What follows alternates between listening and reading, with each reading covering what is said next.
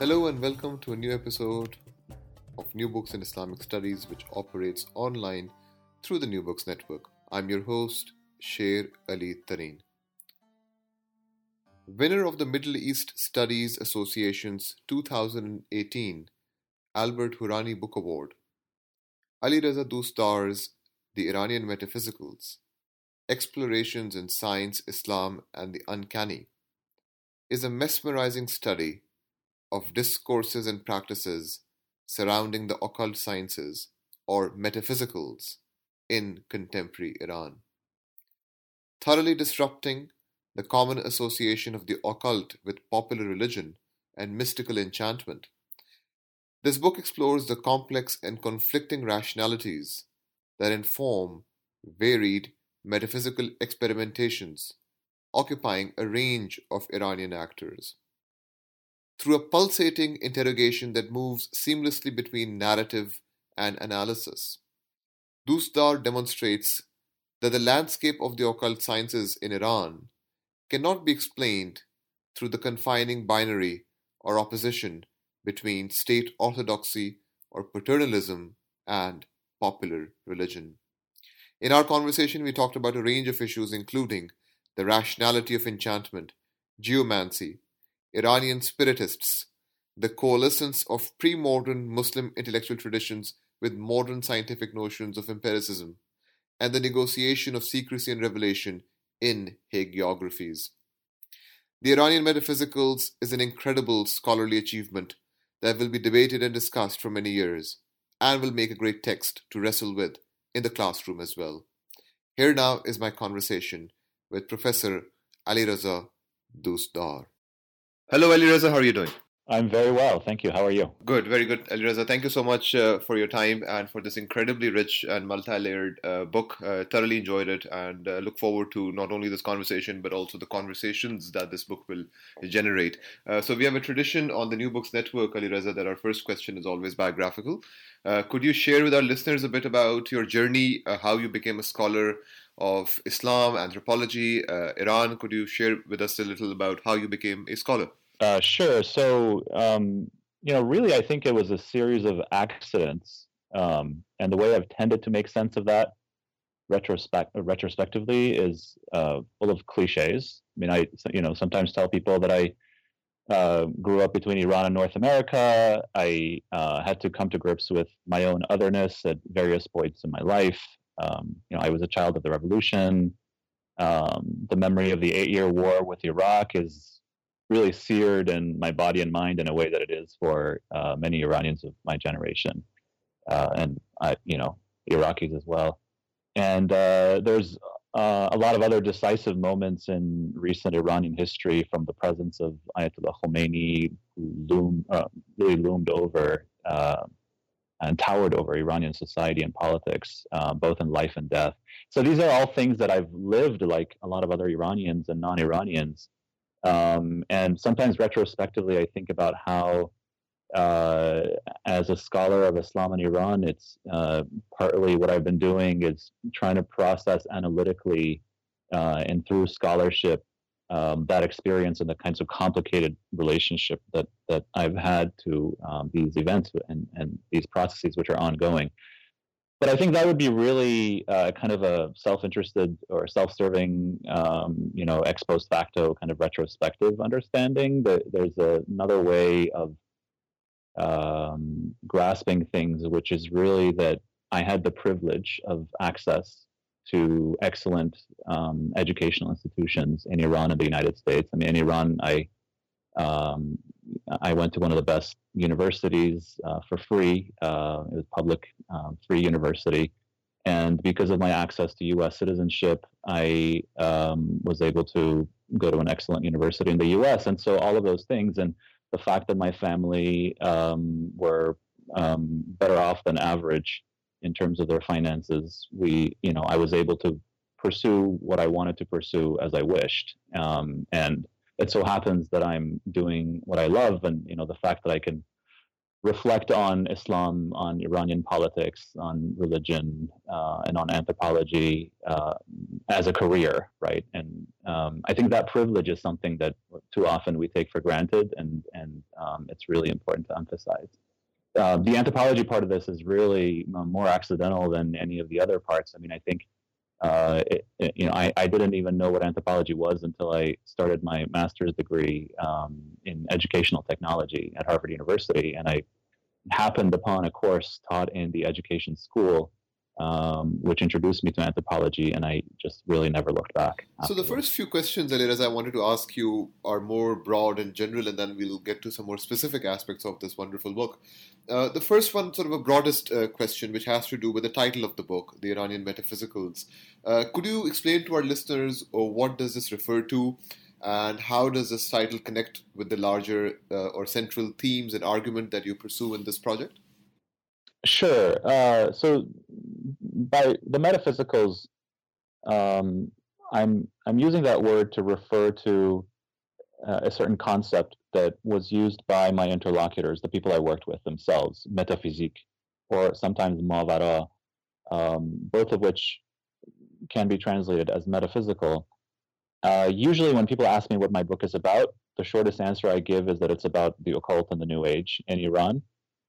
But the more precise term would be metaphysics. And what the book is really trying to do is unfold the social life of that concept within Iran.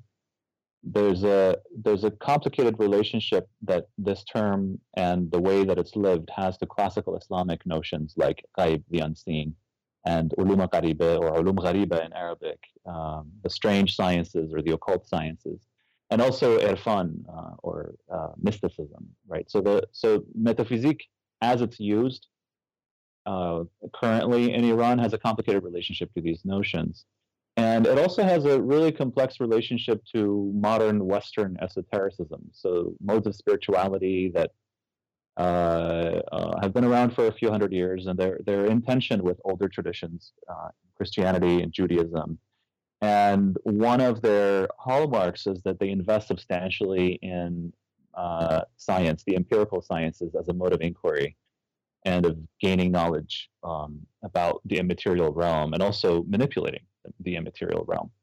So, the metaphysique or metaphysics is a term that brings together in complicated ways some of those classical Islamic concepts with some of these European and American notions.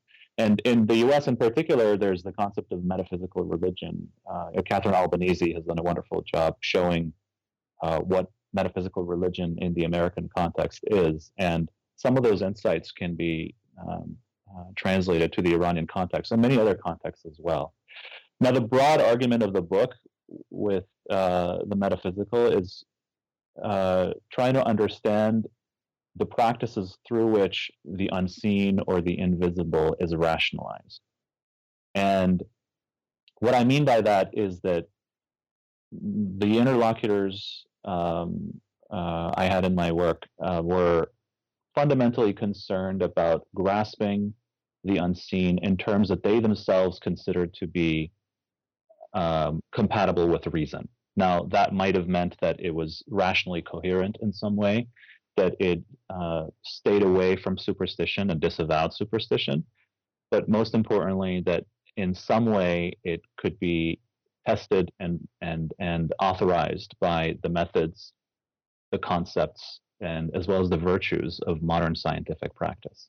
I was very struck in this book that throughout you make this insistence, a conceptual insistence, that departing from a common pursuit in the study of religion, for example, in showing the magicality of the modern or the enchantedness of modernity, you in fact were trying to do the reverse, which was to try to show the rationality or processes of the rationalization of the enchanted, rather than the magicality of the modern. I was wondering if you could explain this particular argument or this conceptual stance that you adopt in the book, and what are the stakes of this stance for you? Yeah, that's a really good question. I mean, I think one of the main departure points for that is that I have serious problems with the concept of enchantment. And I think the main problem that I have is that the notion does not come out of description of actual practices and actual forms of knowledge, but rather it's a second order description usually, or at least it used to be the case, that it was deployed in the mode of denigration and abjection of certain kinds of practices and forms of knowledge. And it's really through its opposite, disenchantment, that enchantment became a fundamental concept in the social sciences. So I have problems with that term, and a lot of scholars, as you pointed out, within anthropology as well as in religious studies, have done really a fantastic job of recuperating so-called enchanted practices by showing that far from being marginalized as um, uh, refuges from modernity or as some kind of form of resistance to modern practice. We have to really understand them as reflecting something and revealing something about modernity itself. And they've done this in different contexts, like, for example, showing the way in which the resurgence of the occult in various parts of the world can be fruitfully examined in order to understand something about the murkiness or the mysteriousness of modern forms of power as they constitute the modern state form, for example. Or they've done the same thing with capitalism, right? Showing the way in which capitalism, far from being rational, is in fact constituted by and experienced as murky and as mysterious and as threatening in supernatural ways. And so here essentially the magical becomes a way of better understanding the modern, not through some kind of inversion or opposition, but in fact through similarity, right? I think that's great, and there's a lot of insights that we've been able to gain from the scholarship.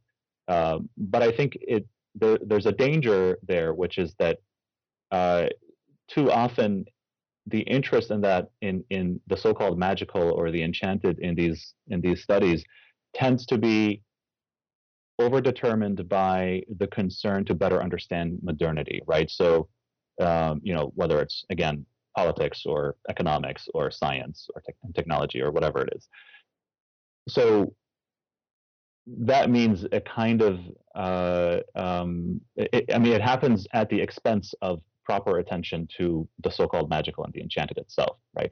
That's one problem. The other problem is that it presumes that that rationality is somehow the preserve of the modern, and that enchantment can be universalized or can be translated from or kind of generalized from the enchanted so-called to the so-called disenchanted. Whereas I think it's important to pay attention to how the opposite might be the case in some contexts, meaning that what we take to be enchanted might actually be understood as, experienced as, and pursued and produced in rational ways, right? So if we actually work with, say, occult specialists, what do we make of the fact that they often look at what they're doing as science, right? I think it's problematic to dismiss what the practitioners of the occult sciences do as somehow enchanted, meaning that it's non-science, right? So I think that's part of what really drives this work. And there's a kind of what that involves also is a kind of a parochialization of rational, of rationality and of science as often understood in its restricted sense, which is that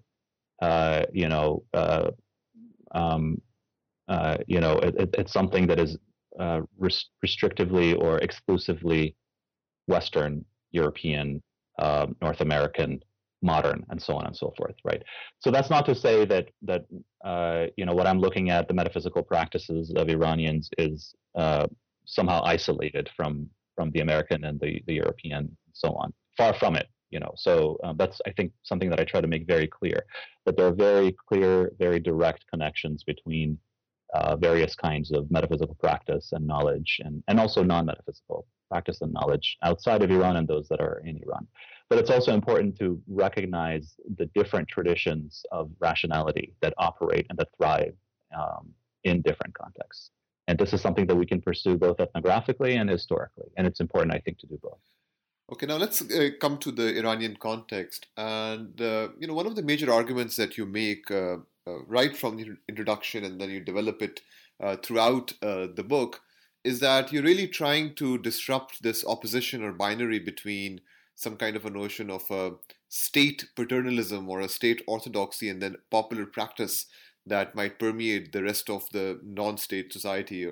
And you really make a point that this way of approaching the Iranian context is problematic and does not quite hold up when it comes to the interlocutors that you engage throughout the book.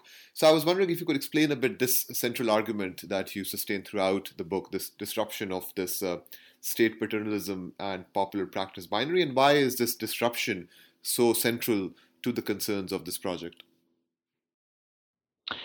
I think it's central because the study of the state, as well as the study of Islam in Iran, tends to be, in my view, behind um, the study of states and of religion in many other parts of the world.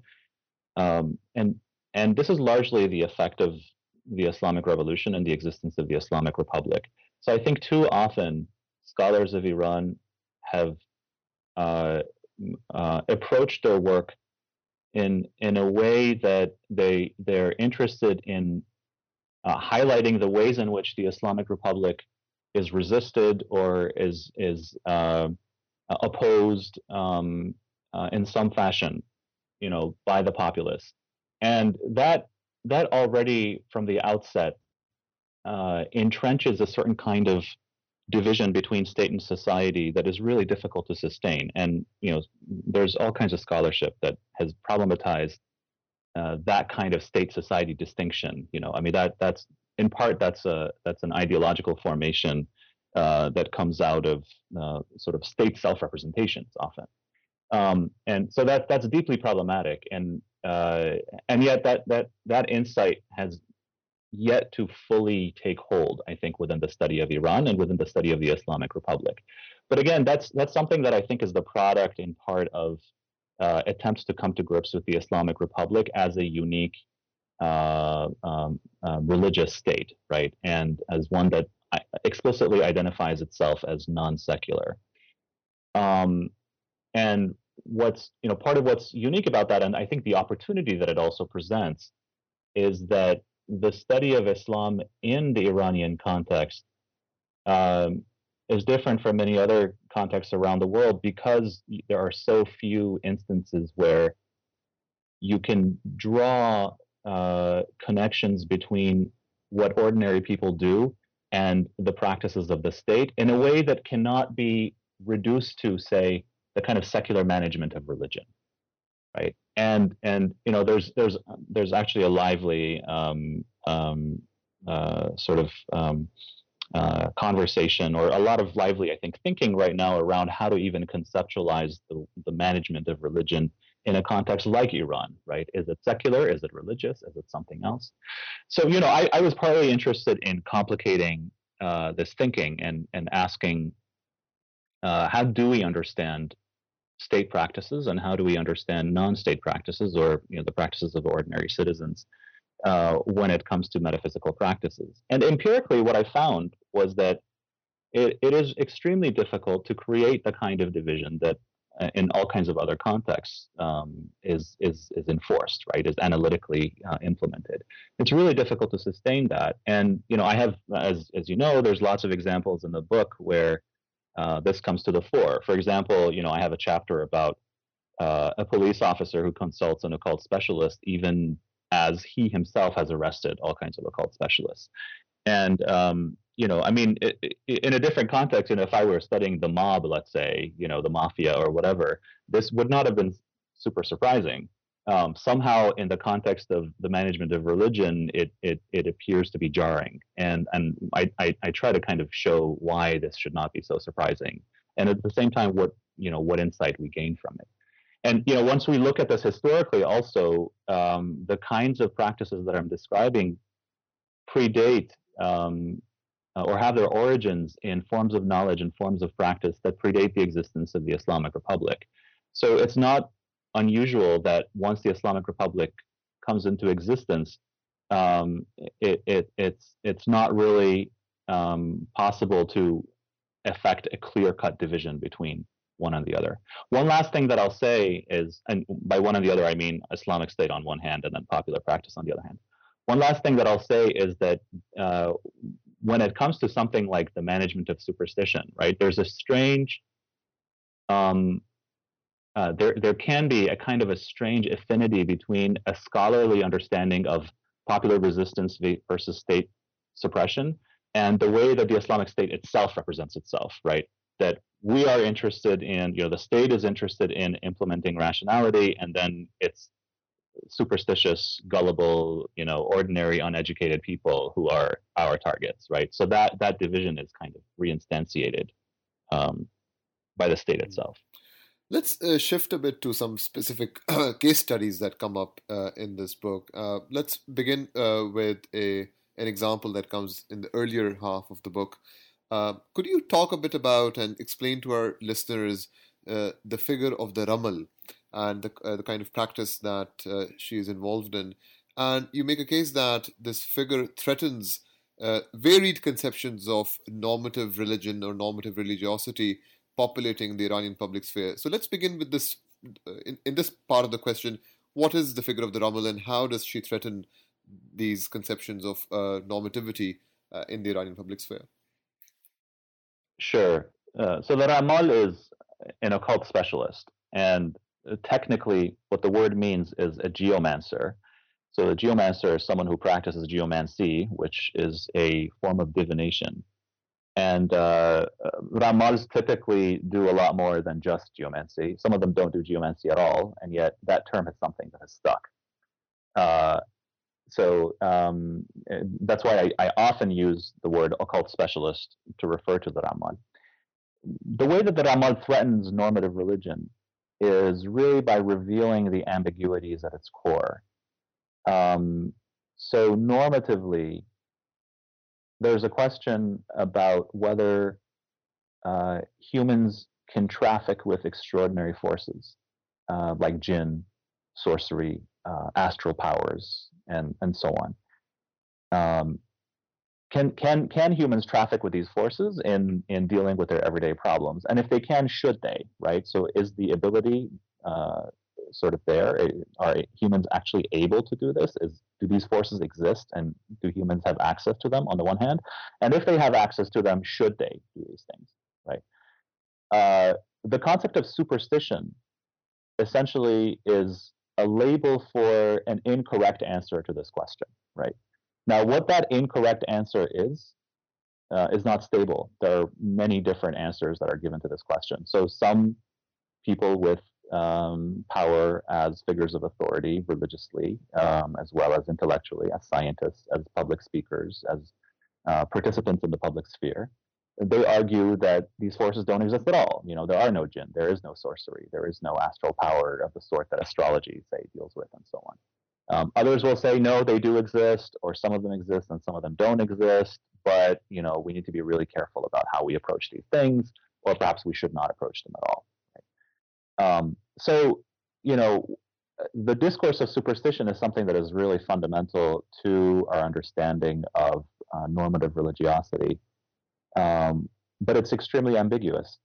And one of the ways in which that ambiguity can be understood is if we pay attention to the ways in which something like the science of geomancy is extremely central to the Shia Islamic tradition, and not just the Shia tradition. So once we expand beyond geomancy and look at the full scope of practices that have to do with the unseen and with the occult, there's all kinds of things that have been recognized and sometimes even valorized in various parts of the Islamic tradition, whether that be exorcism, whether that be dream interpretation, whether it be working with talismans, and so on and so forth.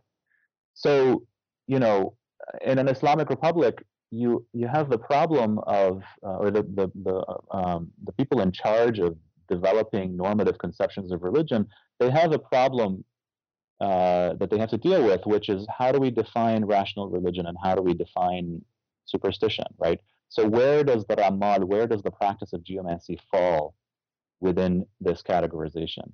And the answer is it's a very ambiguous position. It doesn't really fall neatly into either one of those, right? So as soon as people try to let's say legislate against the Ramal, they have to deal with the fact that there are high-ranking clergy who also practice geomancy or who have written treatises on geomancy. Right? Do we denigrate what they do as superstition? Or do we keep it quiet, or do we do something else?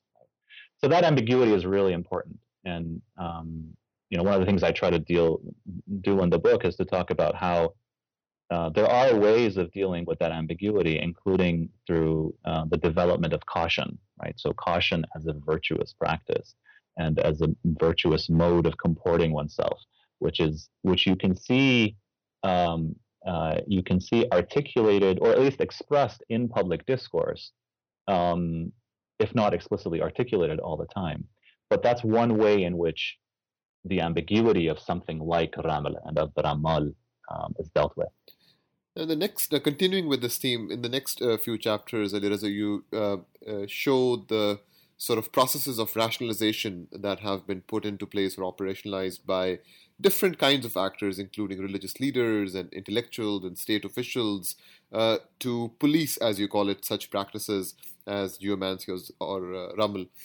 I was wondering, I mean, I know this is a very broad question and we'll try to encapsulate sort of multiple chapters into one, but I was wondering if you could give some highlights of how this kind of policing takes place on the part of these different actors. And you also show, as part of this exposition, that as much as they try to police such practices, in that policing, certain kinds of uh, uh, fissures also come into central view that are equally productive in terms of how we think about the ambiguities surrounding practices like Ramal.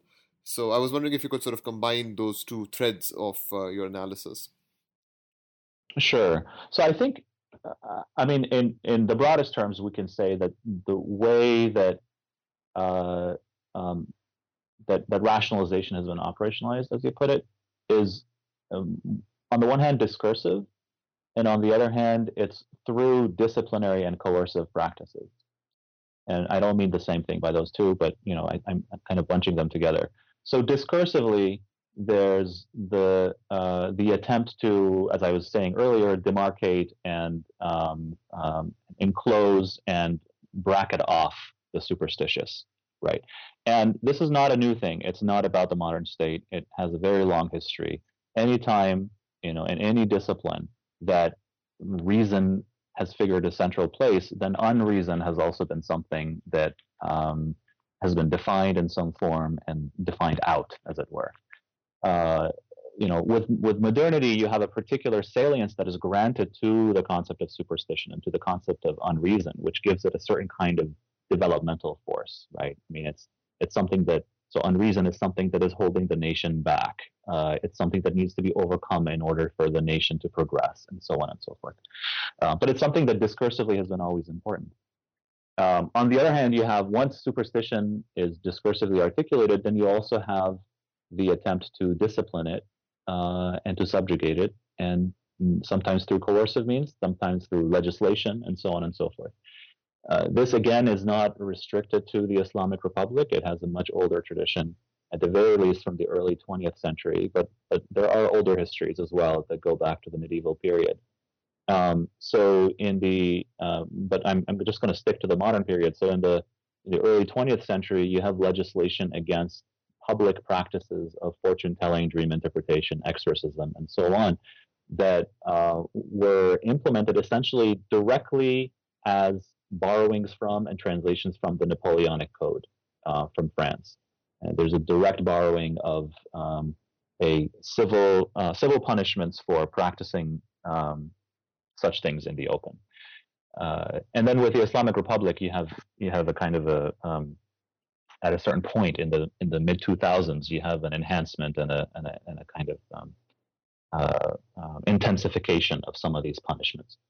Now, the fissures that open up, so I mentioned some of them earlier. I think what I'll highlight here is to say that, on the one hand, you have concepts like geomancy, the occult sciences, jinn, exorcisms of jinn, and so on, that play a central role in Islamic cosmology and that cannot easily be written out. But this is not, strictly speaking, a problem within, say, Islamic cosmology. even in so-called secular contexts, this is an issue. So you have, for example, in the mid-20th century, you have Marxist intellectuals writing against religion, writing against mysticism, against so-called superstition, and so on.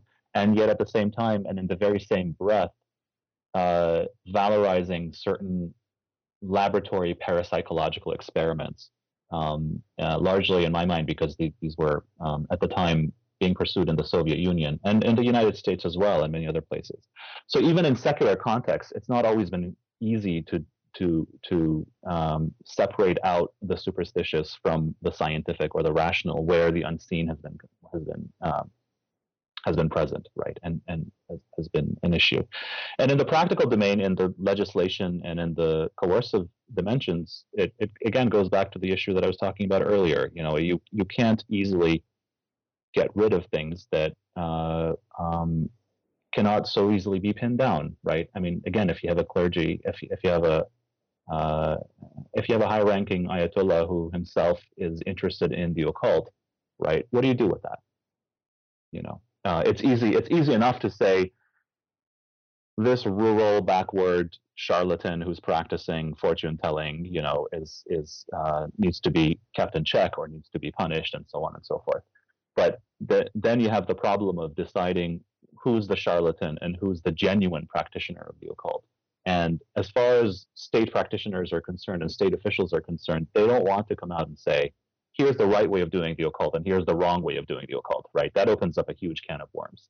And by the way, that can of worms has been opened in other countries, right? There are, you know, there's the example of Peter Geshieri's work in Cameroon, for example, where the legal system employs witch doctors to identify cases where actual witchcraft has occurred, right? But that hasn't happened in Iran, and I think that's for that reason a certain kind of ambiguous status quo maintains. But then the problem becomes, how do we practically deal with such ambiguous situations? Let us shift to another case study or phenomenon that you extensively analyze, and that is Spiritism. And I'll have you sort of explain to our listeners what is Spiritism and you know, what are its beginnings and how does it become a prominent part of the Iranian religious landscape.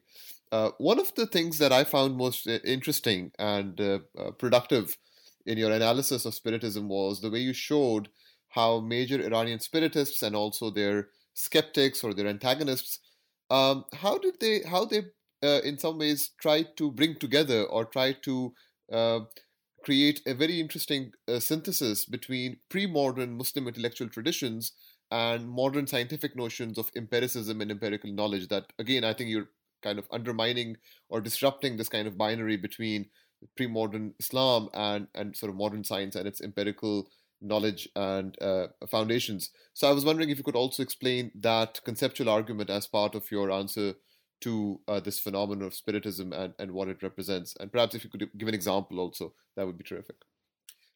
Absolutely, sure. So let me just say first that it took me quite a while. I mean, it was actually towards the end of writing my dissertation that I discovered the history of Spiritism in Iran. Earlier on in my project, the ethnographic bits, what I had found was various alternative spiritual practitioners, many of them interested in spiritual forms of therapy, who in some way engaged with practices of trance or practices of spirit possession. So, for example, cosmic mysticism, Irfan Kehani or Irfan Halqe, is this extremely popular group in Iran, and it's now spread outside of Iran as well. And they have a therapeutic practice that they call Simontology. It's their word. Or another term they have for it is defensive radiation, or tashashu difa'i, which basically is a form of exorcism. And they explicitly articulate it as exorcism and as related to Catholic forms of exorcism, right? So, and they also articulate their practice as distinctly scientific, right? So I was interested in finding out where the roots of some of these practices were. And later on, I realized that Spiritism was an early precursor of this. Now, what is Spiritism? In its Iranian incarnation, Spiritism is a French import So in France in the mid 19th century, you have the development of a scientific slash religious um, tradition, essentially based around communications with the souls of the dead. And this has connections to spiritualism, which is an Anglo-American uh, tradition, also emerging in the mid 19th century. And what happens in the French context is that it becomes much more developed as a form of religion, rather than just communication with the souls of the dead. So one of the things that happens in France, for example, is that it takes on a doctrine of reincarnation, right? So somebody dies and then they're reincarnated, but in the space between their first death and their next birth, they exist in a certain kind of plane where you can access them. And this accessing happens either through mediums, humans who enter into some kind of trance state, and then they speak as, or they allow the speaker to, they allow the soul or the spirit to speak through them, or it happens through other kinds of communication, like through the Ouija board, right? Or through turning tables, the earliest form, wrappings in various furniture, and so on and so forth. Now, what happened in Iran in the early 20th century was that you had certain Iranian elites, primarily francophone, who had gone to study in France, who began to practice this as a scientific religion. That's their understanding. And the main idea for them was that in order for us to have an objective, trustworthy form of morality and ethics, we need to derive that ethics empirically. What does that mean?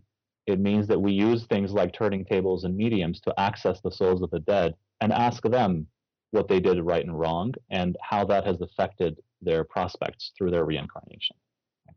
So this became an elite practice in the early 20th century. There was the first post-constitutional mayor of Tehran, Khalil Khan Saghafi. He established a society for experimental spirit science that was frequented by many of the elites of the time, politicians, military leaders, and so on.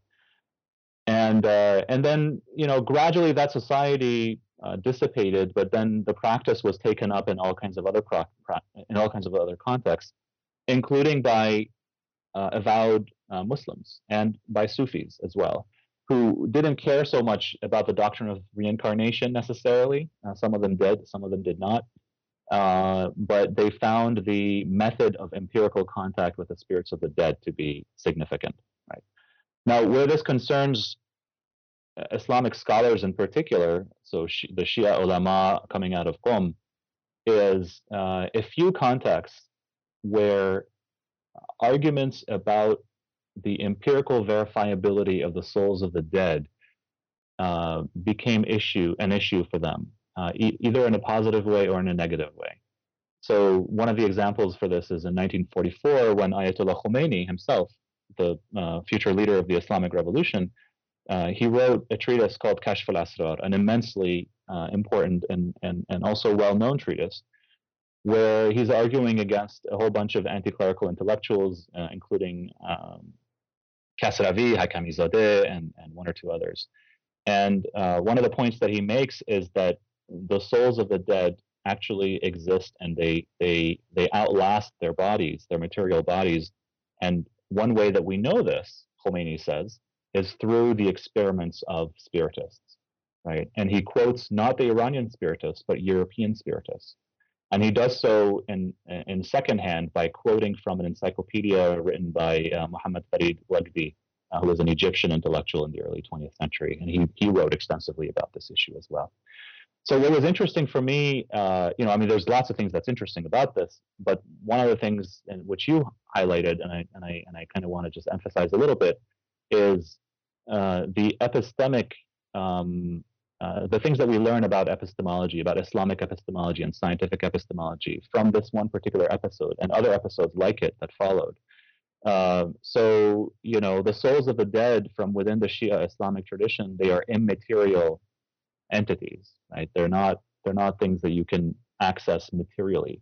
And yet, there's a certain kind of materialism in Spiritism to the extent that the spirit has material effects. It makes it makes impressions in certain substances.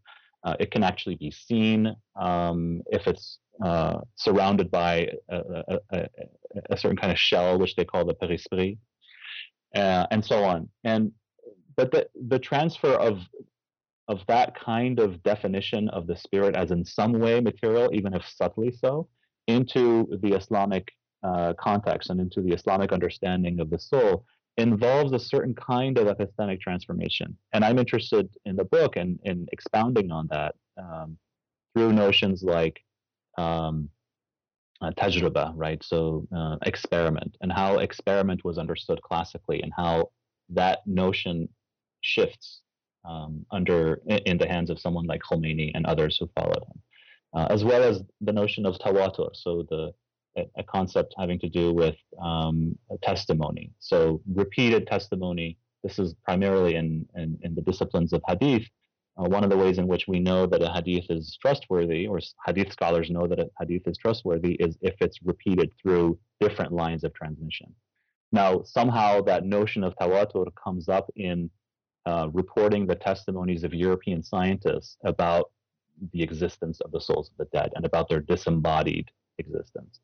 Right. So I'm really interested in understanding how it is that that classical notion is transformed, or is stretched, it's contorted somehow, in order for it to be able to accommodate this new kind of evidence and this new kind of entity, right, which is the spiritist conception of the soul. Terrific. So towards the end of the book, Alireza, you focus quite extensively on the genre of hagiographies and hagiography writing. And in this section of the book, you were especially interested in the question of how these hagiographers, whom you focus on, negotiate the tension between, for lack of a better categorization, between secrecy and revelation, between what to reveal to the public and what to conceal.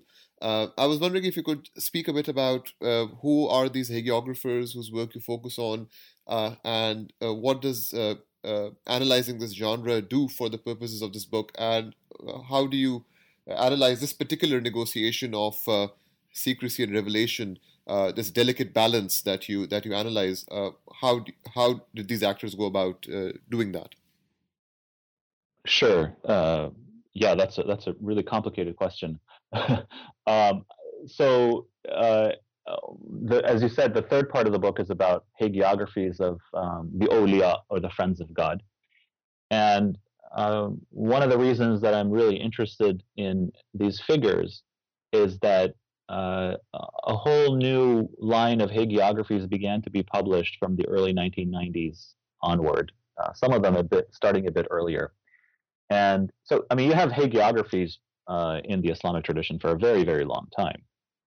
And in Iran as well, they've been published for a very long time. But these particular hagiographies were new primarily because of their subject matter. These dealt with contemporary or near contemporary Shia Muslim, primarily men, one or two women, but mostly men.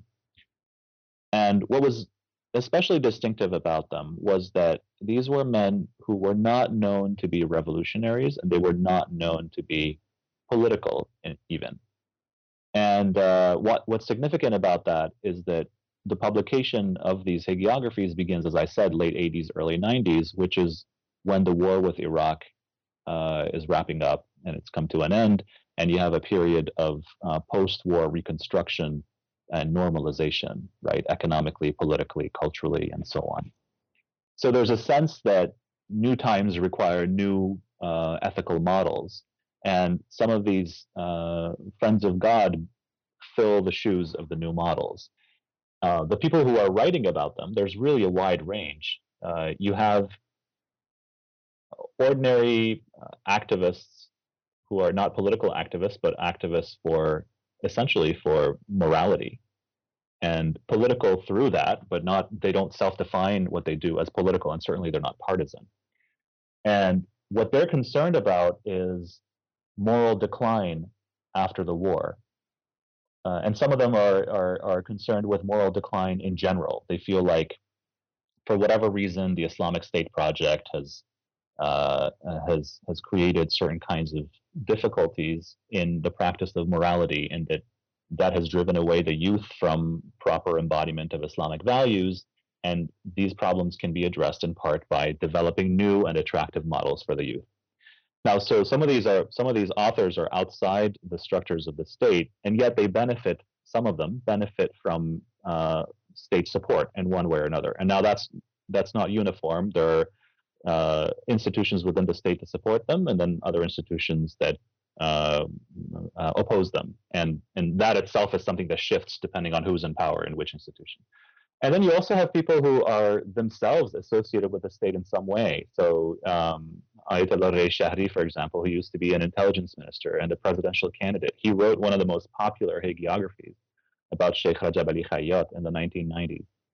And it was essentially through his authorship of this text that Sheikh Rajab Ali became a popular mystic, and his grave became a site for visitation and for sort of shrine visitation and pilgrimage and so on and so forth.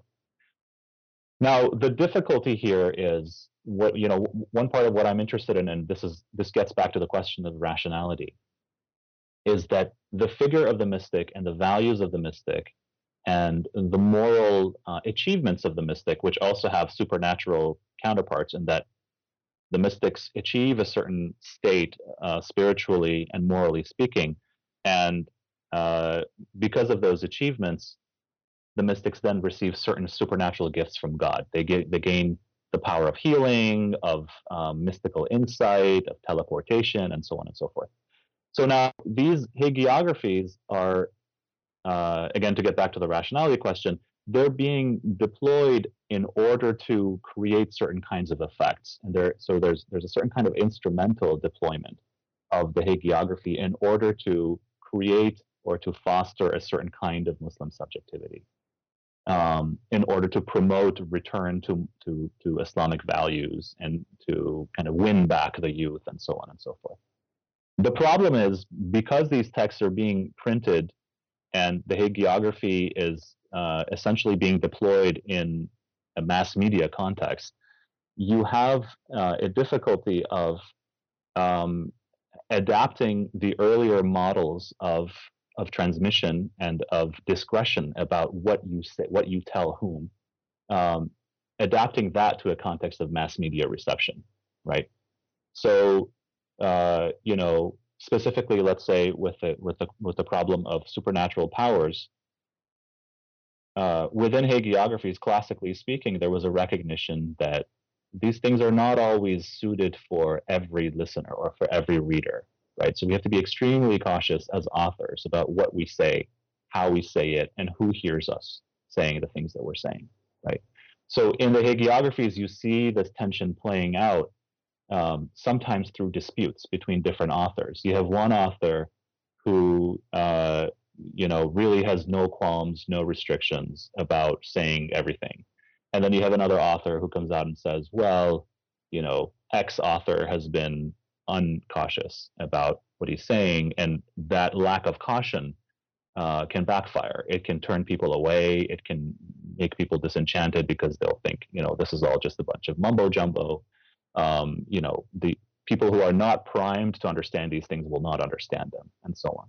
So that's one place where this discretion issue and secrecy is really important. Another one, which I'll just briefly mention, is the question of politics. So even though these hagiographies tend to focus on people who supposedly had no active political lives, they're still about people who had political tastes, and some of them did make political statements. And these political statements were not always easily reconcilable with the interests and the kind of the dominant forms of orthodoxy, political orthodoxy, let's put it that way, in the Islamic Republic. So how to deal with that challenge becomes an issue. And there are battles that are waged over claiming a particular mystic for, let's say, the pantheon of the Islamic Revolution or the Islamic Republic, and then counter attacks, both from within the ranks of supporters of the Islamic Republic and others who are critics.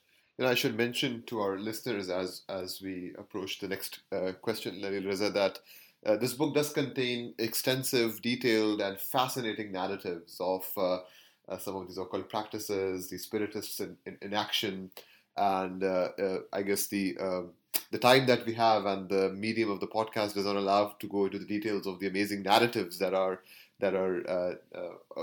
present in this excellent book. So that is something that listeners will have to read on getting their hands on the book. Actually, connected to that point, I'm sure this is a question that you must be asked a lot, but this is something that you also talk about in the book. So hence, I thought this would be a good last substantive question to ask, which is, Alireza, your meditations on your own positionality in relation to these interlocutors and their practices, many of which you were intimately, if not involved with, but a sort of participant too.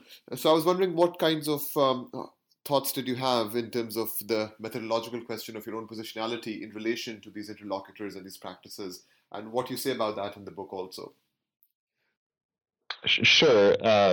Yeah. So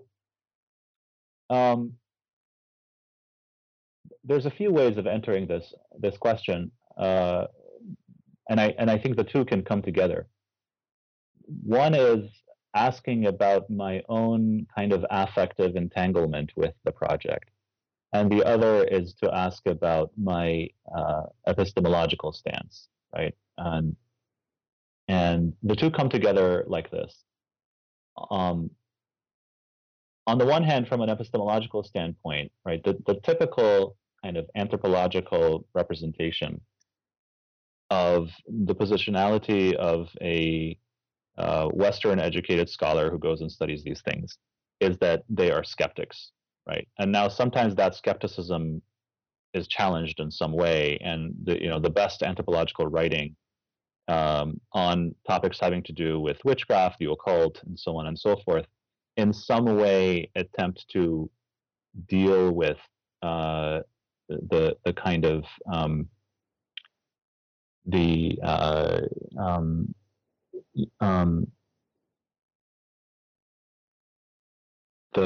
sort of the inability to fully inhabit the skeptical position because of some experience or another, right? And this goes back, at the very least, it goes back to Evans Pritchard's work in Witchcraft, Oracles, and Magic among the Azande, and it kind of there's sort of a lively set of reflections on this over time.